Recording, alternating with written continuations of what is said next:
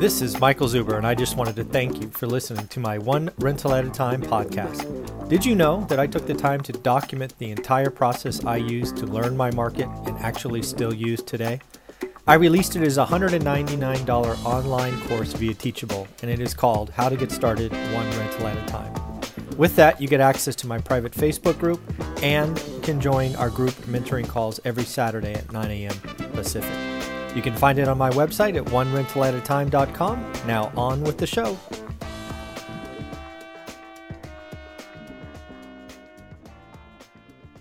Good morning, good afternoon, good evening, folks. Michael Zuber, One Rental at a Time. And as promised in our daily financial news, we are bringing on the one and only Jonathan Twombly. And yes, folks, he is an attorney. So we're going to ask about this eviction moratorium. We're going to ask about the ruling in late June. We're going to ask about this new one. But before we get started, let's welcome Jonathan to the show. How you doing, sir? I'm doing well. And what I'm learning from reading this opinion or reading the article about the opinion that you mentioned is that apparently I don't know much about law because the Supreme Court went differently from what I would have expected. But let's dig into this a little bit. So back in June, the Alabama Association of Realtors had brought this suit against the moratorium.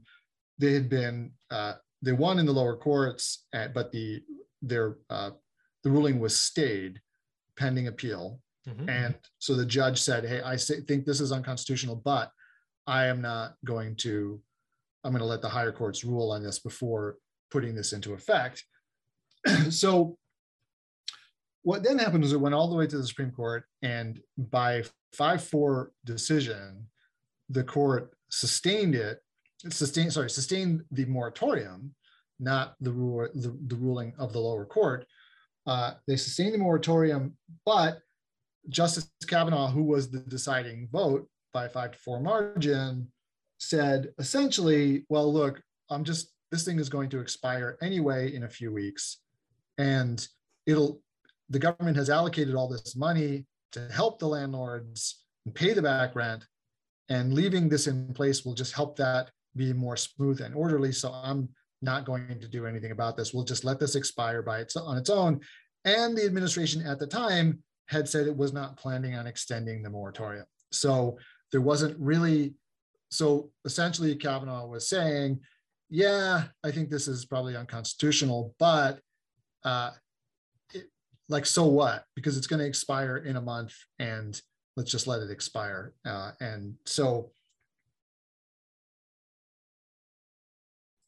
his opinion had said the reason he voted not to end the eviction program was because it was set to expire on July 31st, and because those few weeks will allow for additional and more orderly distribution of the funds that Congress had appropriated already to help landlords, and help people pay their back rent.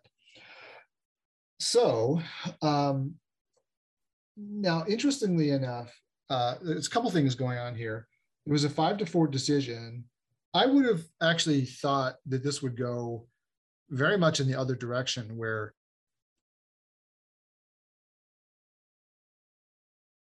the most liberal justices, but this actually went across ideological lines, because Kavanaugh and Roberts both voted to sustain the moratorium, and the 3 liberal justices voted to sustain it. And then you've got the 4 other conservative justices who voted against it, as you would expect. I was surprised that Kavanaugh and Roberts went with the liberal wing of the court on this, and also surprised that it wasn't really kind of all the other direction. So now, interestingly enough, if you look at that language of what Kavanaugh said about why he was going to let it continue, he said because it's going to expire soon anyway, and the government needs a little more time to extend, to get the funds out. Now, that's exactly what the new moratorium does. It tracks this language. It's basically aimed right at Justice Kavanaugh, because the new moratorium says it's for 2 months, and the purpose is to help the government get out the funds that have already been allocated. So it's aimed right at him, and kind of saying, "Hey, this is what you said the last time. We're doing exactly what you said. So sustain us again." Now, I could see in this case,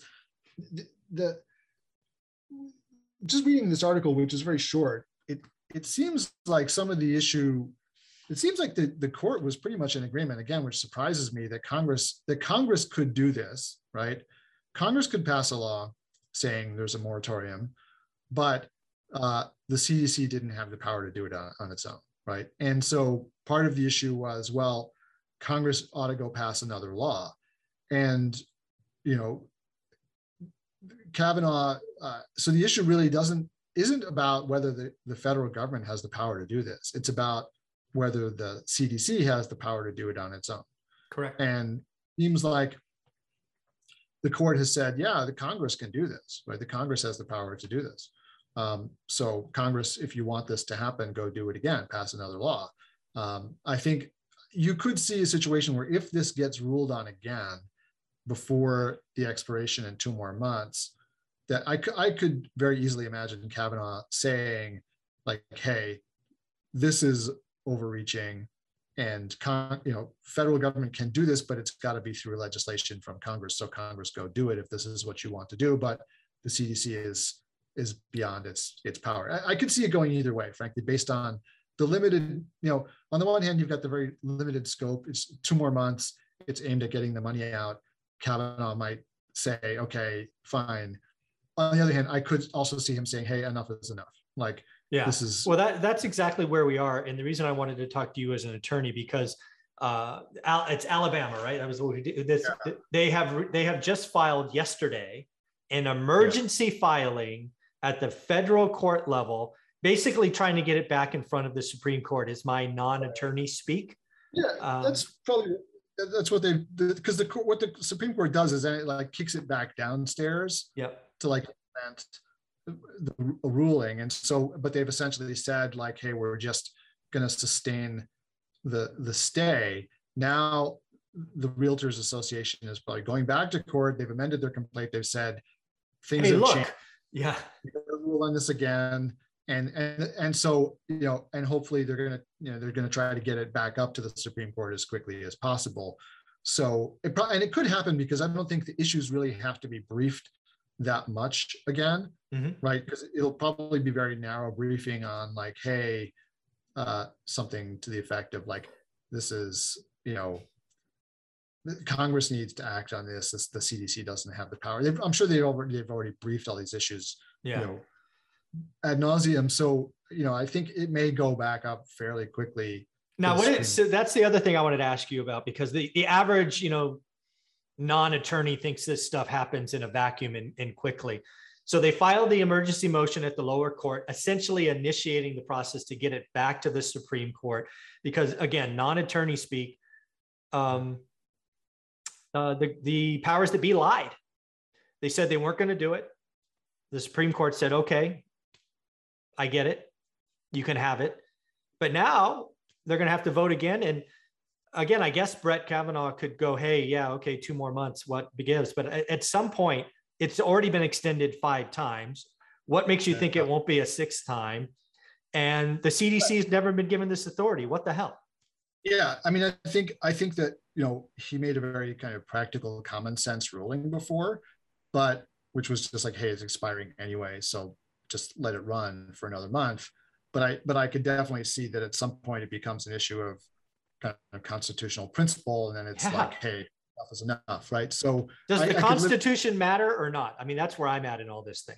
I could see him going either way in this, for sure. But I think at some point you'll see, like, the enough is enough, like, kind of hammer come down, right? So and it could be on this go around, or the ruling could be sort of, I could also see a split the baby ruling, which is essentially like, we'll give you these last 2 months, but if this gets extended again, we're going to declare it unconstitutional, and that'll be the end of it. Like, so this is, it might be like, hey, this is really like the last chance at this.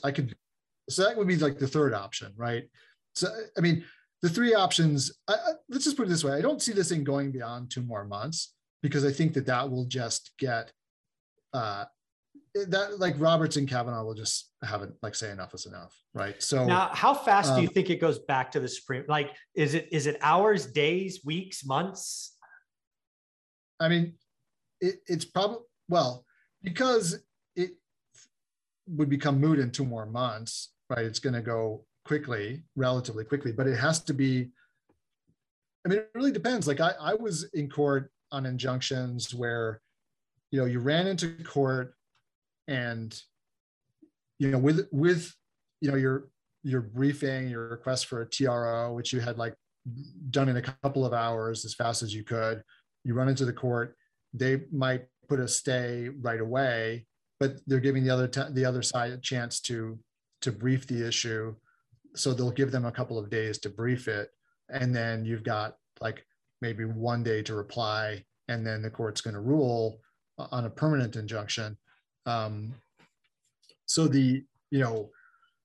it can happen pretty fast, but then you've got like appeals. And I mean, I just remember from dealing with this before that we had essentially all at the same time, like wrote our motion for, for a temporary restraining order. And then at the same time started writing our appeals brief, assuming that the court denied it, right? Mm-hmm. And then immediately. And so we would write that ahead of time because we kind of knew what the arguments were going to be. Right. So I can imagine that they've got like teams of lawyers already briefing this stuff, and they've already briefed these issues, so they can kind of like revive, they can reuse a lot of the stuff that they've done already. So it could move pretty quickly to go up. So I'm sure that they're asking the court for immediate relief, but this court is still going to give the government at least a couple of days to respond to the briefing,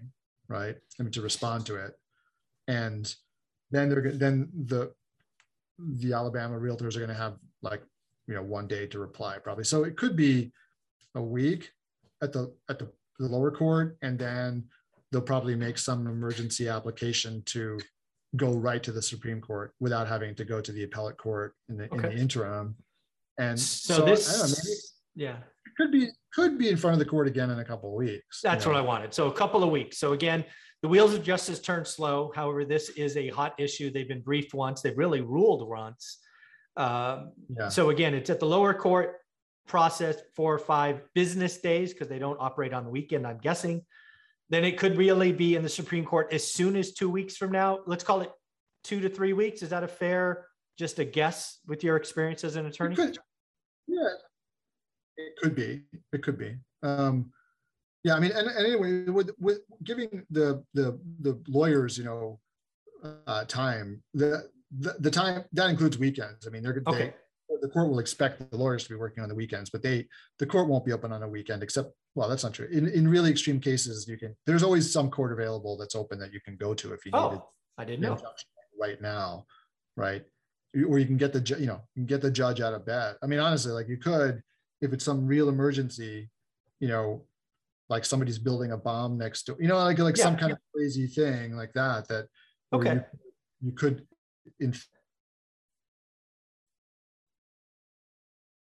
something. But normally, for something like this, that's not going to happen. They're going to, they'll say, okay, counselor will appear before me on Monday, Right. So. Okay. So it would, I don't want to put words in your mouth, but what I heard you say is we should expect this to go back to the Supreme Court. I think that's a fair expectation, and probably have them rule sometime in August. Is that? Yeah, I'm saying it could be that fast, given the history of the case. Okay, very cool. Well, Jonathan, this has been very educational. I appreciate you doing this. How can people be a part of your world? Yeah, so come join me in the multifamily investment community on Facebook. It's a free /BS free group about multifamily investing, and we just try to have a lot of fun in the group and be educational. So if you want to join, just look us up on Facebook, and there's 3 questions you have to answer to get into the group. And Facebook only shows them to you on a computer, unfortunately. So the first time, come on a computer and answer the questions, and then you can always use your phone after that to participate in the discussion. I always like to hear when people are found out about the group from here. So just drop it into one of the questions. Just add, "Hey, I heard about you on Mike Zuber's show," and I just like to see that. Yeah. Very cool. Thank you very much, Jonathan. This helped me out a lot. Sure.